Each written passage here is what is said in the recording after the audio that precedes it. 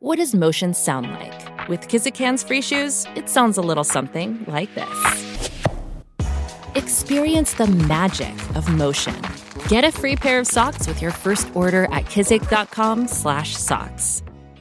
The most exciting part of a vacation stay at a home rental? Easy. It's being greeted upon arrival with a rusted lockbox affixed to the underside of a stranger's condo. Yeah, you simply twist knobs, click gears, jiggle it, and then rip it off its moorings, and voila! Your prize is a key to a questionable home rental and maybe tetanus. When you just want to get your vacation started by actually getting into your room, it matters where you stay. At Hilton, we deliver your key right to your phone on the Hilton Honors app. Hilton, for the stay. It feels like we're all being told to go on this diet, take that supplement. Ozempic will give you depression, but you know what'll cure that? Weed. Or you could try to balance your hormones. At Science Versus, we're like... What the f*** is going on? Forget the crap online and listen to Science Versus. Just the facts. Oh, and a bunch of stupid jokes. What is a ghost's favorite fruit? Blueberries. That's Science VS. New season out on Spotify soon. In May of 1959, Queen Juliana of the Netherlands received a special visitor. Her guest was George Adamski, a 68-year-old Polish-born American hamburger stand operator who had gained considerable fame for claiming to be the first person to meet an alien from outer space. George chronicled this fateful meeting in his 1953 book, The Flying Saucers Have Landed, with a follow-up titled Inside the Spaceships, released 2 years later. The story traced George's friendship with a mysterious alien from Venus who contacted George to warn him of the dangers of nuclear war. George had his fair share of admirers as well as skeptics, and Queen Juliana's court was no different. Before the meeting, many of her advisors pleaded for her to cancel it, but she would have none of it. She had an avid interest in the paranormal, and besides, she said a hostess cannot slam the door in the face of her guests. Martin Roy of the University of Amsterdam told reporters from Time magazine that throughout the meeting, the Queen sat there impassive, a hostess who does not want to offend a guest. However, the president of the Dutch Aeronautical Association, Cornelius Kolff, said the Queen showed an extraordinary interest in the whole subject. It seemed like they were using Queen Juliana's reaction to George's story as a means to express their own beliefs in what he had to say. Even within the ranks of an advanced nation's top scientific and military minds, there was no consensus on the truthfulness of George's story. And that's just how he wanted it.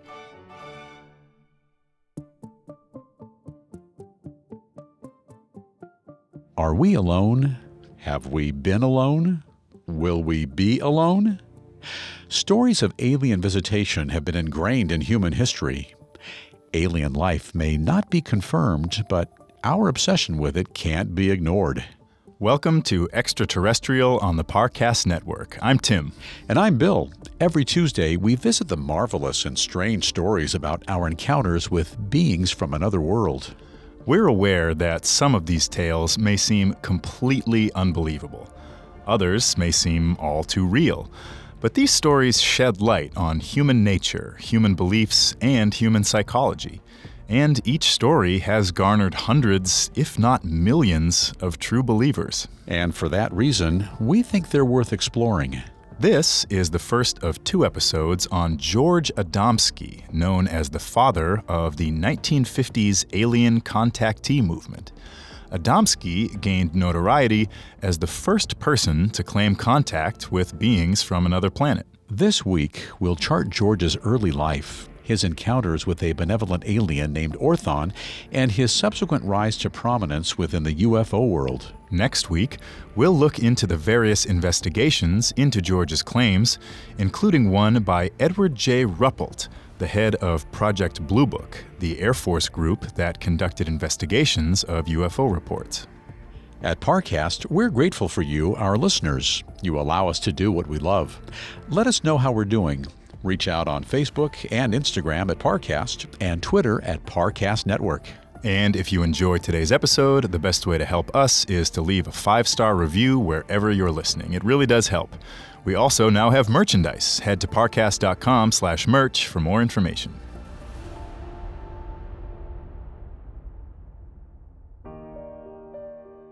It was the fall of 1953, and George Adamski was on top of the world. His newly released book, titled The Flying Saucers Have Landed, was flying off the shelves, and the once quiet hamburger stand where he worked was frequently packed with people desperate to hear his story firsthand. Despite hundreds of sightings since the UFO craze kicked off in the summer of 1947, no one had met one of the pilots of these mysterious ships. But in 1953, George Adamski released his personal account of an alien encounter, and the UFO community, and the world at large, went wild. The book was a massive hit. Its first printing sold out almost immediately, and a second and third printing followed within a month.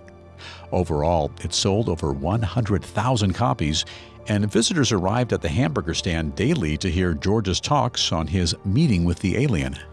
Along with copies of the book, visitors could purchase a copy of the 8x10 glossy photo of the alien's ship that George had taken. The picture was notable for the close-up details George had been able to capture. A domed cabin and its porthole-shaped windows are clearly visible, with the iconic saucer-shaped bottom and its circular landing gear coming at the viewer. George would proudly tell anyone who would listen that Warner Brothers cameraman Pev Marley had verified the photo's authenticity. According to George, Marley said that if they were fake, the photos were the cleverest he had ever seen. Additionally, all the people who had accompanied George on his fateful trip into the desert on November 20th, 1952, had signed a sworn affidavit that read, quote, we, the undersigned, do solemnly state that we, have read the account herein of the personal contact between George Adamski and a man from another world brought here in his flying saucer, scout ship, and that we, were, a party to and witness to the event as herein recounted. End quote. The photo, along with these additional witnesses, made George one of the UFO world's most credible figures. But not everyone bought into his story. Who was George Adamski really?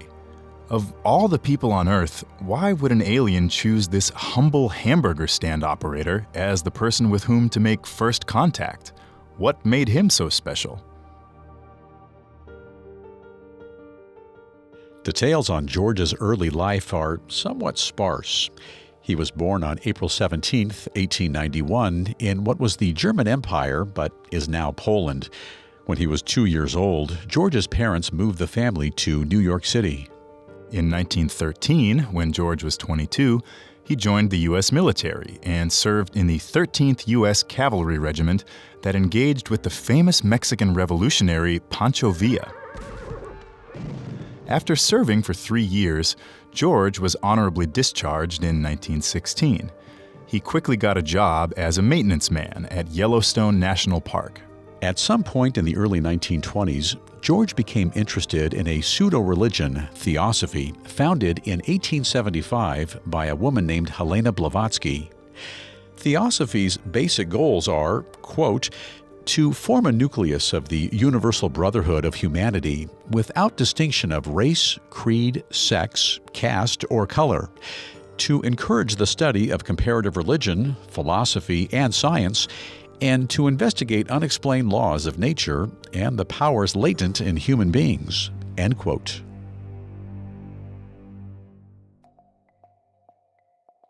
In 1926, George settled in Laguna Beach, California, most likely to be closer to the Theosophical headquarters in nearby Point Loma. By 1930, when George was 39, he decided to start his own movement, which he called the Royal Order of Tibet. This was the beginning of George's lifelong quest to command respect, to be seen as an expert on all matters supernatural. Teaching what he called a scientific approach to philosophy, George emphasized the connective harmony people shared. He likened his beliefs to all people being beautiful flowers in a vast garden where many colors and many kinds bloom harmoniously together. George firmly believed that if they tried hard enough, people could surpass any language barrier by using feelings, signs, and even sending each other mental images. George discovered that he had a passion for teaching his philosophy, and his students seemed to respond well to his teachings.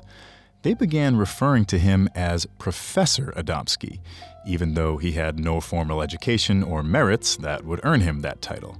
He would introduce himself as such for the rest of his life. It was during this time that George discovered there was something he loved just as much as teaching: money. George founded the Royal Order of Tibet when Prohibition was still in effect, and he was able to secure a special license that allowed him to make wine for religious purposes.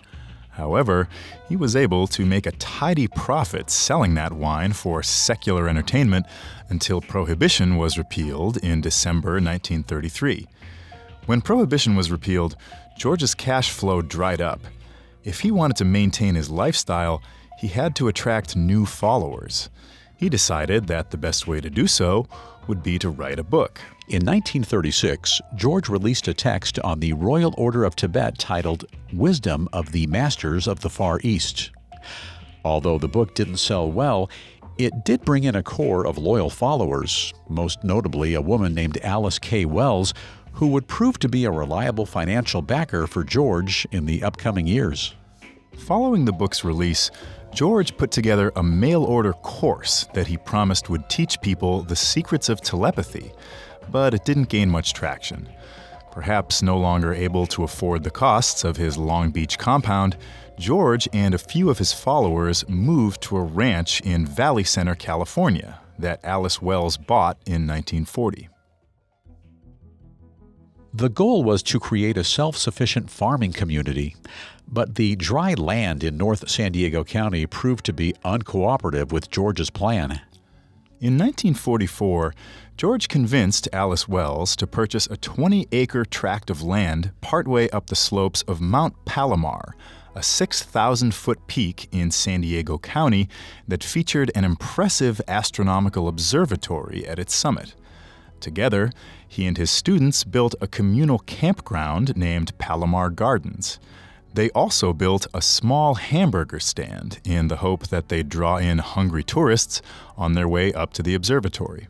Living so close to the observatory got George interested in astronomy, and he built a wooden observatory platform at Palomar Gardens that housed his professional-grade 6-inch telescope. When he wasn't performing manual labor around the camp or teaching his philosophy, he was gazing at the stars. Many visitors had the impression that George was connected to the observatory. And as with his false title of professor, he did nothing to correct their assumptions. It was clear that George enjoyed the feeling of authority, even though he hadn't earned it. On the night of October 9th, 1946, George and a handful of students gathered at Palomar Gardens to watch a meteor shower. He wanted to help gather data on the shower by counting the number of meteors they saw per minute. It was quite the display, but the real show was yet to come. Once the meteor shower concluded, the group gathered their things and prepared to go inside. But something odd in the sky caught George's eye. Previously, the heavens had been lit up with dazzling displays of flashing lights. But now, George was puzzled to see a swath of sky that was completely absent of any light at all. When George took a closer look, he realized what he was seeing looked to be a giant black dirigible floating motionlessly in the sky. From what he could tell, the craft had no visible cabin compartment or any external appendages to help it navigate through the air. During World War II, many new types of aircraft had been developed. George figured this was just a new aeronautical craft that was studying the meteor shower from a higher altitude. The only thing that made the craft seem unusual to him was its jet black coloring. As George and his friends marveled at the exotic craft, its nose pointed upward and shot away, leaving a fiery exhaust behind it that remained visible for several minutes after the craft had disappeared into the night sky. It turns out they weren't the only ones who saw the mysterious ship. Upon returning inside, George and his friends turned on the radio to the local San Diego news broadcast. They were surprised to hear the news anchor announce that a large cigar-shaped ship had been seen hovering over San Diego during the shower. The description of the ship exactly matched the one they had just seen. The next day, the Los Angeles Daily News ran an article saying that over a dozen people saw a large and weird object shaped like a bullet, and it left a thin vapor trail behind it. Many people believed it was an alien spaceship. Over the course of the next week, newspapers across the world would pick up the story. As George would later write in his book, he was working at the Hamburger stand a few weeks later when he overheard a few clients debating whether the ship was extraterrestrial in origin or not. George had to chime in. He told them there was no way it could have come from another planet. He didn't think it was scientifically possible for any vessel to travel the massive distances between Earth and other planets. Just then, a group of 6 military officers who had stopped at the stand for lunch on their way to the observatory spoke up from a nearby table. According to George, they told him that while they couldn't give any details, the ship they were discussing was indeed not of this world. Although he was still skeptical, George adopted a more open mind to the possibility that the ship really could have been from outer space. He decided to keep his eyes on the sky for any more sightings. George had his next UFO sighting in the summer of 1947 when the UFO craze was starting to take off in earnest. On a Friday night that August, George was sitting alone on his yard swing, casually observing the heavens. Suddenly, an object emitting an impossibly bright light appeared above the mountains, moving from east to west. Another one appeared, and then another, and another. As the mysterious lights flashed across the sky, George's eyes lit up in excitement. He wondered if he was seeing a UFO. He dismissed the idea of them being lights from airplanes or helicopters because of their erratic movements. When George saw one of the objects suddenly stop and reverse course, he realized they could only be one thing: flying saucers. Coming up, George shares his sightings with the UFO community. And now, back to the story. It was August 1947, and George Adamski had just witnessed a massive number of UFOs in the skies above San Diego County. As he observed the strange lights crossing the sky, George realized he should keep track of how many he saw. In all, George said he counted 184 of the mysterious objects, which seemed to cross the sky in single-file squadrons of 32 ships. As the last one passed across the horizon, it shot out 2 powerful beams of light, one southward toward San Diego and the other to the north toward Mount Palomar. Unlike his sighting in 1946, this strange event didn't garner the same coverage in the press. But George wasn't the only one who saw the flying saucers that night. The next morning, 2 scientists who George didn't recognize stopped by the Hamburger stand. They were headed to the observatory and wanted to know if George had seen the UFOs the night before. When George told them how many he had seen, the scientists revealed they had observed over 200 of them. According to George, they didn't give him any specific information other than confirming that the objects were most likely interplanetary. Now, the only evidence that this conversation even occurred comes from George's writings, and so it must be taken with a grain of salt. After speaking with the scientists, George redoubled his astronomical observations, but he didn't have any luck spotting UFOs over the next year and a half. Since he hadn't gotten any evidence of the UFOs he saw in August 1947, he didn't make any statements to the press. but word was spreading around the area of his interest in all things extraterrestrial, and he would happily share his experiences with anyone who asked him. In late 1949, George claimed that 4 men stopped by his hamburger stand for lunch. George recognized 2 of them as Joseph P. Maxfield and Gene L. Bloom of the Point Loma Naval Electronics Laboratory near San Diego. The other 2 men, who George didn't recognize, claimed they were from a similar military facility in Pasadena. The 4 men had heard about George's interest in UFOs and asked him if he'd help them try to get photographs of one. George's setup for this task was ideal since his smaller telescope was more maneuverable than the large instruments at the Palomar Observatory and might be able to track UFOs more easily. According to George's version of the events, he suggested the possibility that whoever was piloting the flying saucers might have established bases on the moon for their interplanetary craft. They all agreed that this idea had merit, and George decided to focus his attention on the moon. George eagerly got to work, rigging a camera to the end of his telescope and pointing it at the moon. He didn't have to wait long. After making several unsuccessful attempts, George finally managed to take what he deemed to be 2 good photos of UFOs flying through space in early March of 1950. According to George, these photos seem to have been lost to time, and all that remains are George's assurances that they were of good enough quality to send to Maxfield and Bloom. However, he never heard back from them. But George didn't let their lack of response dissuade him from his belief that he finally had strong evidence of UFOs. Knowing people's appetites for anything extraterrestrial, he took his own copies of the photos with him on a speaking tour of social clubs around Southern California, for a small speaking fee, of course. A few weeks later, on March 21st, George gave a lecture on flying saucers at the Everyman's Club in La Mesa, California, an informal educational speaking club for men. In a time when just the mention of UFOs was enough to draw people's interest, George's possession of the 2 photos was enough of a qualification to earn him a lecture slot. A reporter named Sanford Jarrell from the San Diego Journal attended the lecture, and his story on George made the front page. Following the article, a reporter from the San Diego Union and Tribune called George to ask about his attempts to photograph UFOs.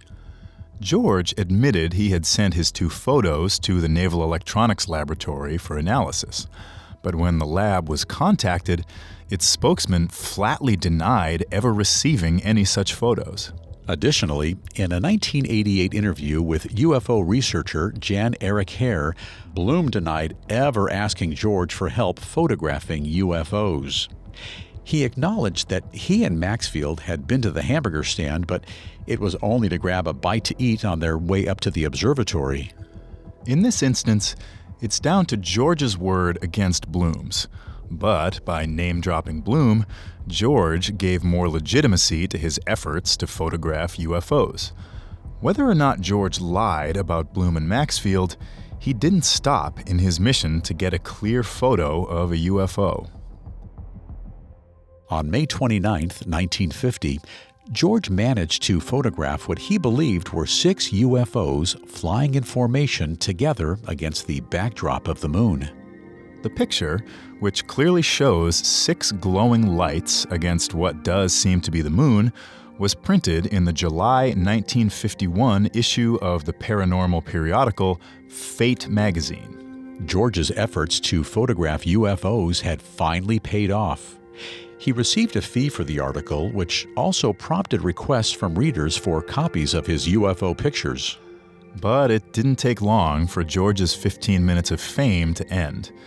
Doubters quickly came out of the woodwork, questioning both his credibility and motivation for taking the photos.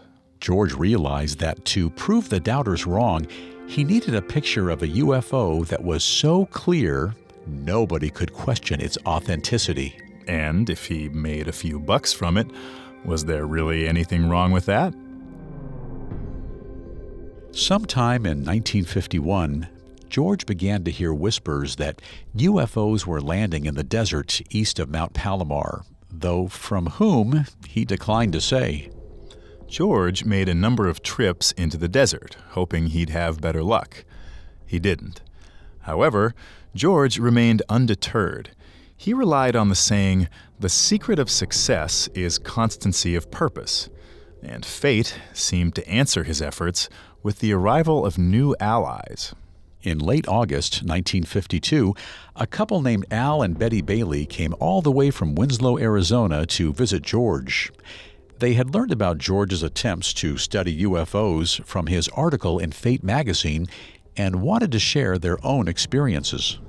Along with anthropologist Dr. George Williamson and his wife Betty, the Baileys had made trips into the desert hoping to make contact with UFOs.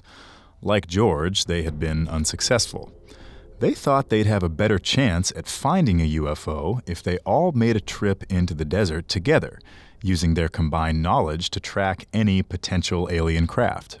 The call to action came on the night of November 18th, 1952. Dr. Williamson received a call from George, who let him know he would be heading to a location near Blythe, California, the next day. He asked Dr. Williamson if he and the Baileys could meet him on the morning of the 20th. Williamson promised they'd be there. George left Palomar Gardens around 1 a.m. on the 20th, accompanied by his devoted follower, Alice K. Wells, and Lucy McInnes, his secretary. The Baileys and Williamsons were already waiting for them when they reached the agreed-upon location at around 8 a.m. The group then decided to drive into town for breakfast and plan their UFO hunt. As they ate, George mentioned that he saw an abandoned military training center and airport on his way into town. There was a road beyond the base that looked like it would take them to the bottom of a far-off mountain ridge. The group agreed it was as good a place to look as any. After driving about 11 miles, a strange feeling overcame George. Something was telling him to stop the car. Perhaps it was just intuition, or perhaps it was something else. Looking around in the desert, George realized that this particular patch of land was unique. The ground was less sandy than in other areas, and it was covered with sharp, jagged rocks. Dr. Williamson noted that the rocks were volcanic in origin. In addition to the rocks, there were bushes of silver-white holly adorned with blood-red berries. A cool breeze offset the warm desert sun. George noticed a small rise on the opposite side of the road. He and Al Bailey separated from the rest of the group to investigate what might be on the other side of it. George hoped against hope that this would be the breakthrough he so desperately wished for. All his life, he had searched for legitimacy, first with the Royal Order of Tibet, then with his obsession with UFOs. Could this finally be his chance to earn the world's respect? The sound of an approaching plane broke George's train of thought. He watched it come over the mountains and eventually vanish in the distance. As George turned back to the mountains, his eyes went wide. There it was, a spaceship. The silver, cigar-shaped craft flew silently in the sky. It slowly floated toward the group, almost as if pushed along by the wind. It stopped a short distance away, hovering in place.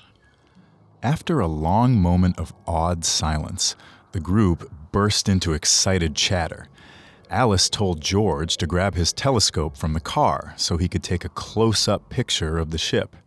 Betty Bailey had brought a movie camera, and Al wanted her to try and get the UFO on film. As with many supposed UFO witnesses, Betty claimed that by the time she was able to set up her camera, the ship was already back on the move, and so she couldn't get it in frame. As the group passed their 2 pairs of binoculars back and forth, Dr. Williamson noticed what looked to be a dark insignia on the side of the ship. As an Air Force pilot during World War II, Dr. Williamson was familiar with the American Armed Forces' various insignias, as well as those of other nations. He didn't recognize this one. George quickly realized that the commotion they were making made it unlikely the ship would land for contact. If he took out his telescope now, the group would be even more conspicuous, and curious onlookers driving by on the highway might scare away the ship. But something in his heart told him the ship was there for him, and him alone. George asked Lucy to drive him about a half a mile down the road. Al Bailey came along as well, though he understood he'd have to wait with Lucy while George went by himself to meet with the ship. Lucy turned down a rutted dirt road and stopped the car at the base of a flat-topped hill. Just as George hoped, the ship had followed them. It hovered over the car while Al helped George unload his gear from the trunk. The wind made it hard to set the telescope up on the tripod, and it was very difficult to keep it steady on the uneven ground.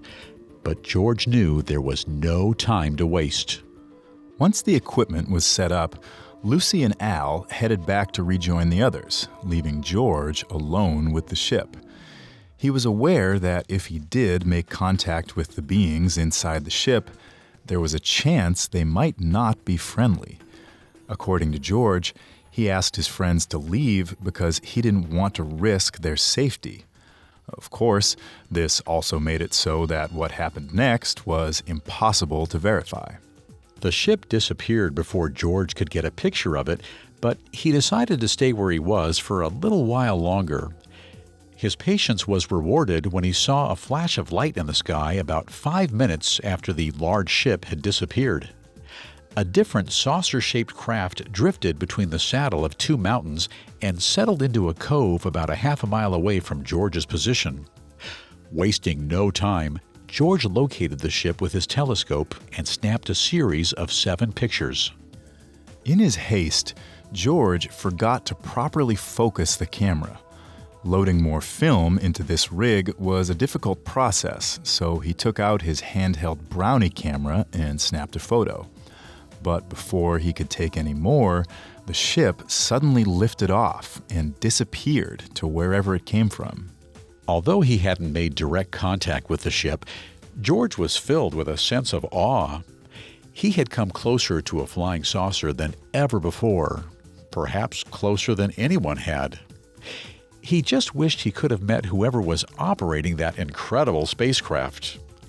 Getting a good picture of a UFO was one thing. Actually meeting an alien was another. As George gazed across the landscape, something caught his eye. No, someone caught his eye. He could see a man standing at the entrance of a ravine about a quarter mile away. He was waving for George to come to him. George wondered where this strange man had come from. He could see in all directions from where he stood and hadn't seen this man approach. Perhaps he was a prospector or geologist, or perhaps he somehow lived in this desolate stretch of land. Regardless, it seemed like he needed help, so George headed his way. As George approached, he could get a clearer view of the man. Something about the man struck George as odd. He seemed younger than George and had long, shoulder-length hair. He had uncommonly handsome features and large, expressive green eyes. But what really set the man apart was his attire. He was wearing what looked to be a brown one-piece ski suit, definitely not something most people would wear in the desert. It had full sleeves and pant legs with close-fitting bands around the wrists, ankles, and waist. To break the tension, the man offered his hand in greeting. George extended his own to shake it, but the man smiled and shook his head. Instead of taking George's hand, he placed his palm against George's without grasping it. The contact pushed away all traces of George's suspicion. Suddenly, he understood. He didn't know how he knew, but he knew. George's heart leaped in excitement. This was no man. It was an extraterrestrial. Coming up, George learns about the alien visitor. And now, back to the story. George Adamski had spent the last half-decade of his life pursuing photographic evidence of UFOs and the alien life contained within. Now, on November 20th, 1952, he was standing in the middle of the desert, palm to palm, with a mysterious alien. He felt almost childlike, awed by the presence of a being who surely possessed great wisdom. George gazed at the alien for what seemed like an eternity before realizing he wasn't going to learn anything about the alien just by staring at him. George asked the alien where he came from, but the alien shook his head with an apologetic expression on his face. He couldn't understand what George was saying. But George was undeterred. He hadn't come this far just to give up because there was a language barrier. George was beginning to understand why the alien had chosen him to make contact. For the past 30 years, George had been teaching his students in the Royal Order of Tibet that it was possible to communicate with one another by using feelings, signs, and even telepathy. If any human was capable of communicating with this alien, it was George. In order to ask the alien where he came from, George pointed to the sun overhead and circled his finger around it to indicate the orbit of a planet, and said, Mercury. He circled it again in a slightly wider orbit, Venus. Then a third, Earth, and pointed down at the ground. The alien understood. He mimicked George's movements, stopping on the second orbit and pointing at himself, Venus. His voice had an almost musical quality to it. George needed to hear more of it. Using hand gestures, facial expressions, and the power of thought, George asked the alien why he had come to Earth. The alien communicated back that he came in peace, but pointed to the waves of heat coming off the ground. He then pointed towards the sky with a worried look on his face. George took this to mean that the alien was worried about the radiation emanating from Earth. He asked if the problem was from nuclear bombs and their ensuing radioactive clouds. The alien nodded. He made the shape of an explosive cloud with his hands and yelled, "Boom!" He then pointed to a weed poking out of the ground and swept his hand over it. George nodded. If man continued to use nuclear weapons, the whole planet could be destroyed. Over the course of the next hour, George tried to learn as much about the alien as he could. He found out that the larger, cigar-shaped craft was the alien's mothership, so to speak, and that flying saucers were used for scouting purposes. Although this alien was from Venus, his people inhabited nearly every planet within the solar system, and many planets outside of it. Like the alien, other extraterrestrial beings looked just like humans. Without knowing they're aliens, you probably wouldn't be able to tell an alien apart from a human. Incredibly, the alien seemed to share most, if not all, of George's spiritual beliefs. He told George that, in truth, humans actually understood very little about what they call God. Unlike humans, who live according to what George called laws of materialism, the aliens' people lived according to what George termed the laws of the Creator.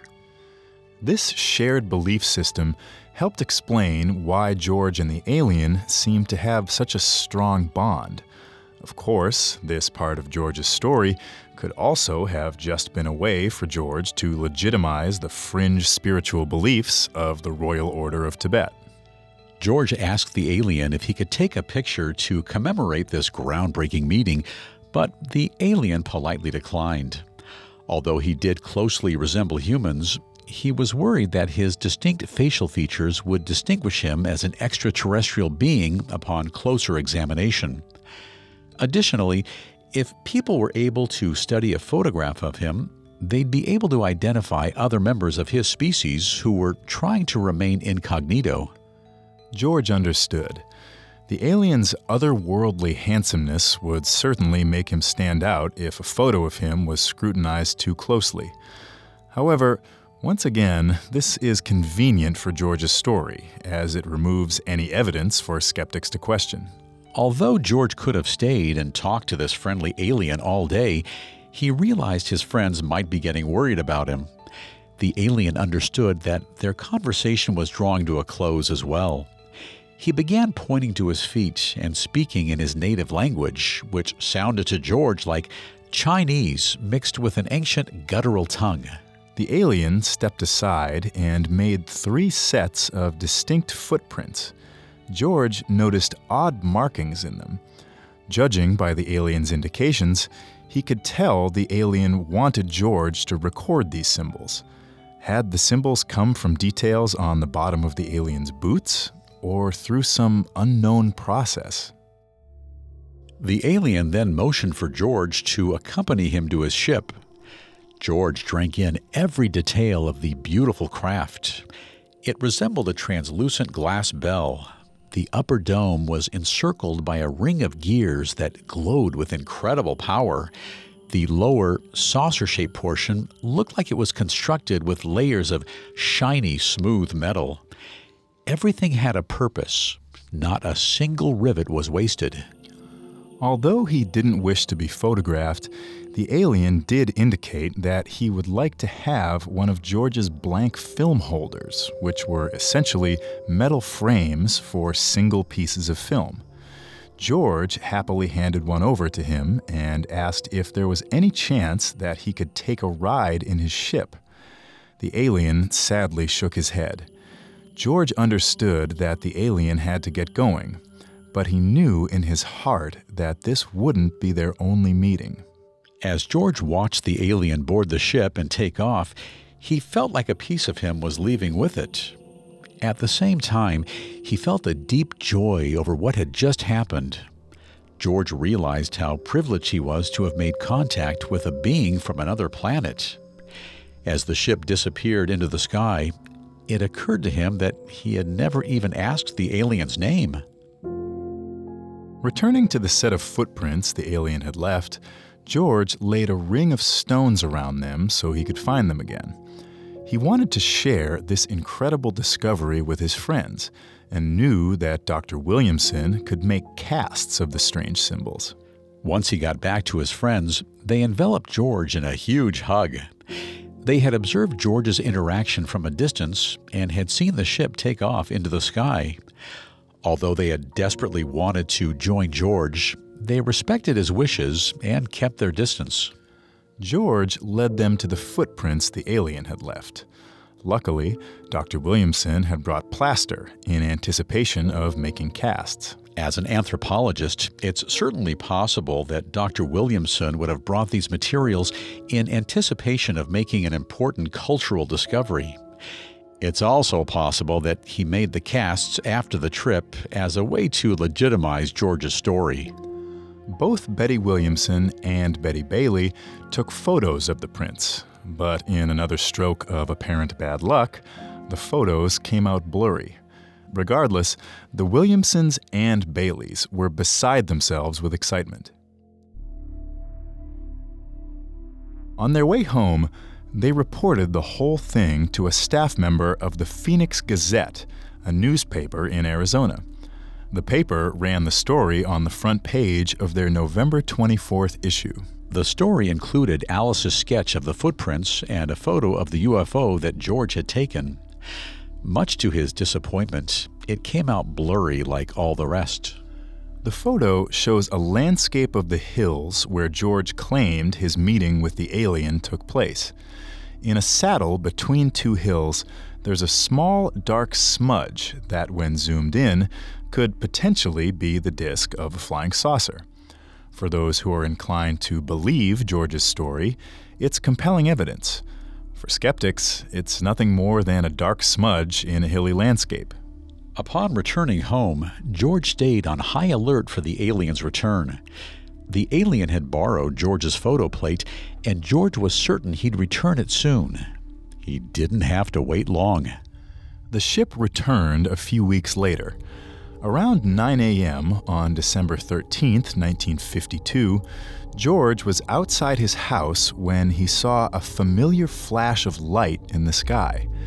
The ship stopped in a nearby valley a little over a half-mile from George's house, hovering about 300 feet in the air. George tried again to photograph the ship. Remembering his previous failed attempts, George took painstaking effort to make sure his shots were properly focused and exposed. The ship came within 100 feet of George. He anxiously waited for what would happen next. Unfortunately, and again, conveniently, the alien simply opened a porthole on the side of the ship and dropped the film onto the ground. Luckily, the film was undamaged. As George ran to pick it up, his Venusian friend gave George a friendly wave as the ship rose into the sky and disappeared. George immediately left to go develop the photos he had taken of the ship, along with the film the alien had just returned to him. George was overjoyed when the photos he took of the ship came out as clear as day. This picture was the low-angle shot that he would later sell at his hamburger stand. The photo's extreme detail meant it couldn't be dismissed as a trick of light or optical illusion. The photo that the alien had left George was just as amazing as the photos of the ship. The alien had imprinted a picture of a mysterious symbolic message on the film, similar to what he had left in his footprints. To this day, no one has been able to decipher these strange markings.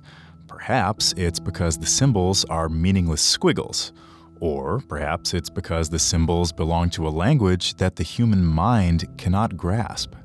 Armed with what he felt was incontrovertible evidence, George decided to write an account of his encounter with the alien.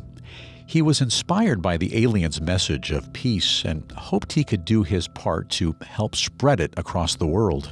The extra money from book sales wouldn't hurt either.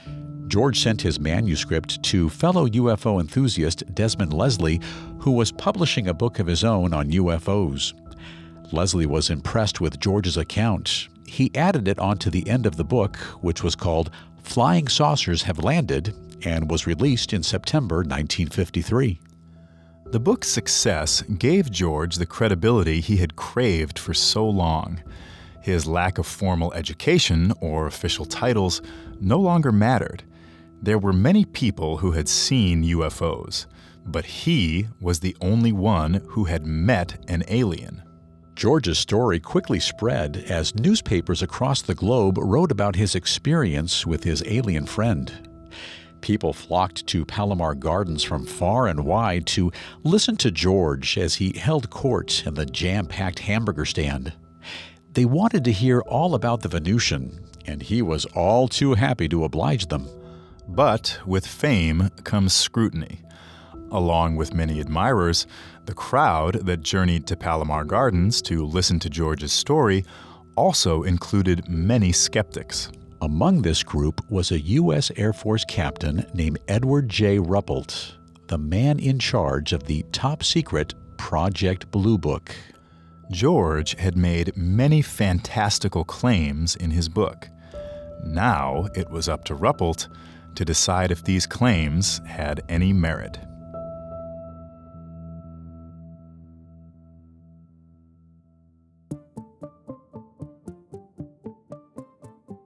Next week on Extraterrestrial, we'll go into the various investigations into George's story. Will George's story withstand Ruppelt's litmus test, or will he be exposed as nothing more than a con artist and a fraud? You can listen to Extraterrestrial and all of Parcast's other podcasts on Apple Podcasts, Spotify, Stitcher, Google Play, CastBox, TuneIn, or your favorite podcast directory. We'll be back next week. Extraterrestrial was created by Max Cutler and is a production of Cutler Media and is part of the Parcast Network. It's produced by Max and Ron Cutler, sound designed by Kenny Hobbs, with production assistance by Ron Shapiro, Paul Mahler, Maggie Admire, and Carly Madden. Extraterrestrial is written by Alex Benedin and stars Bill Thomas and Tim Johnson.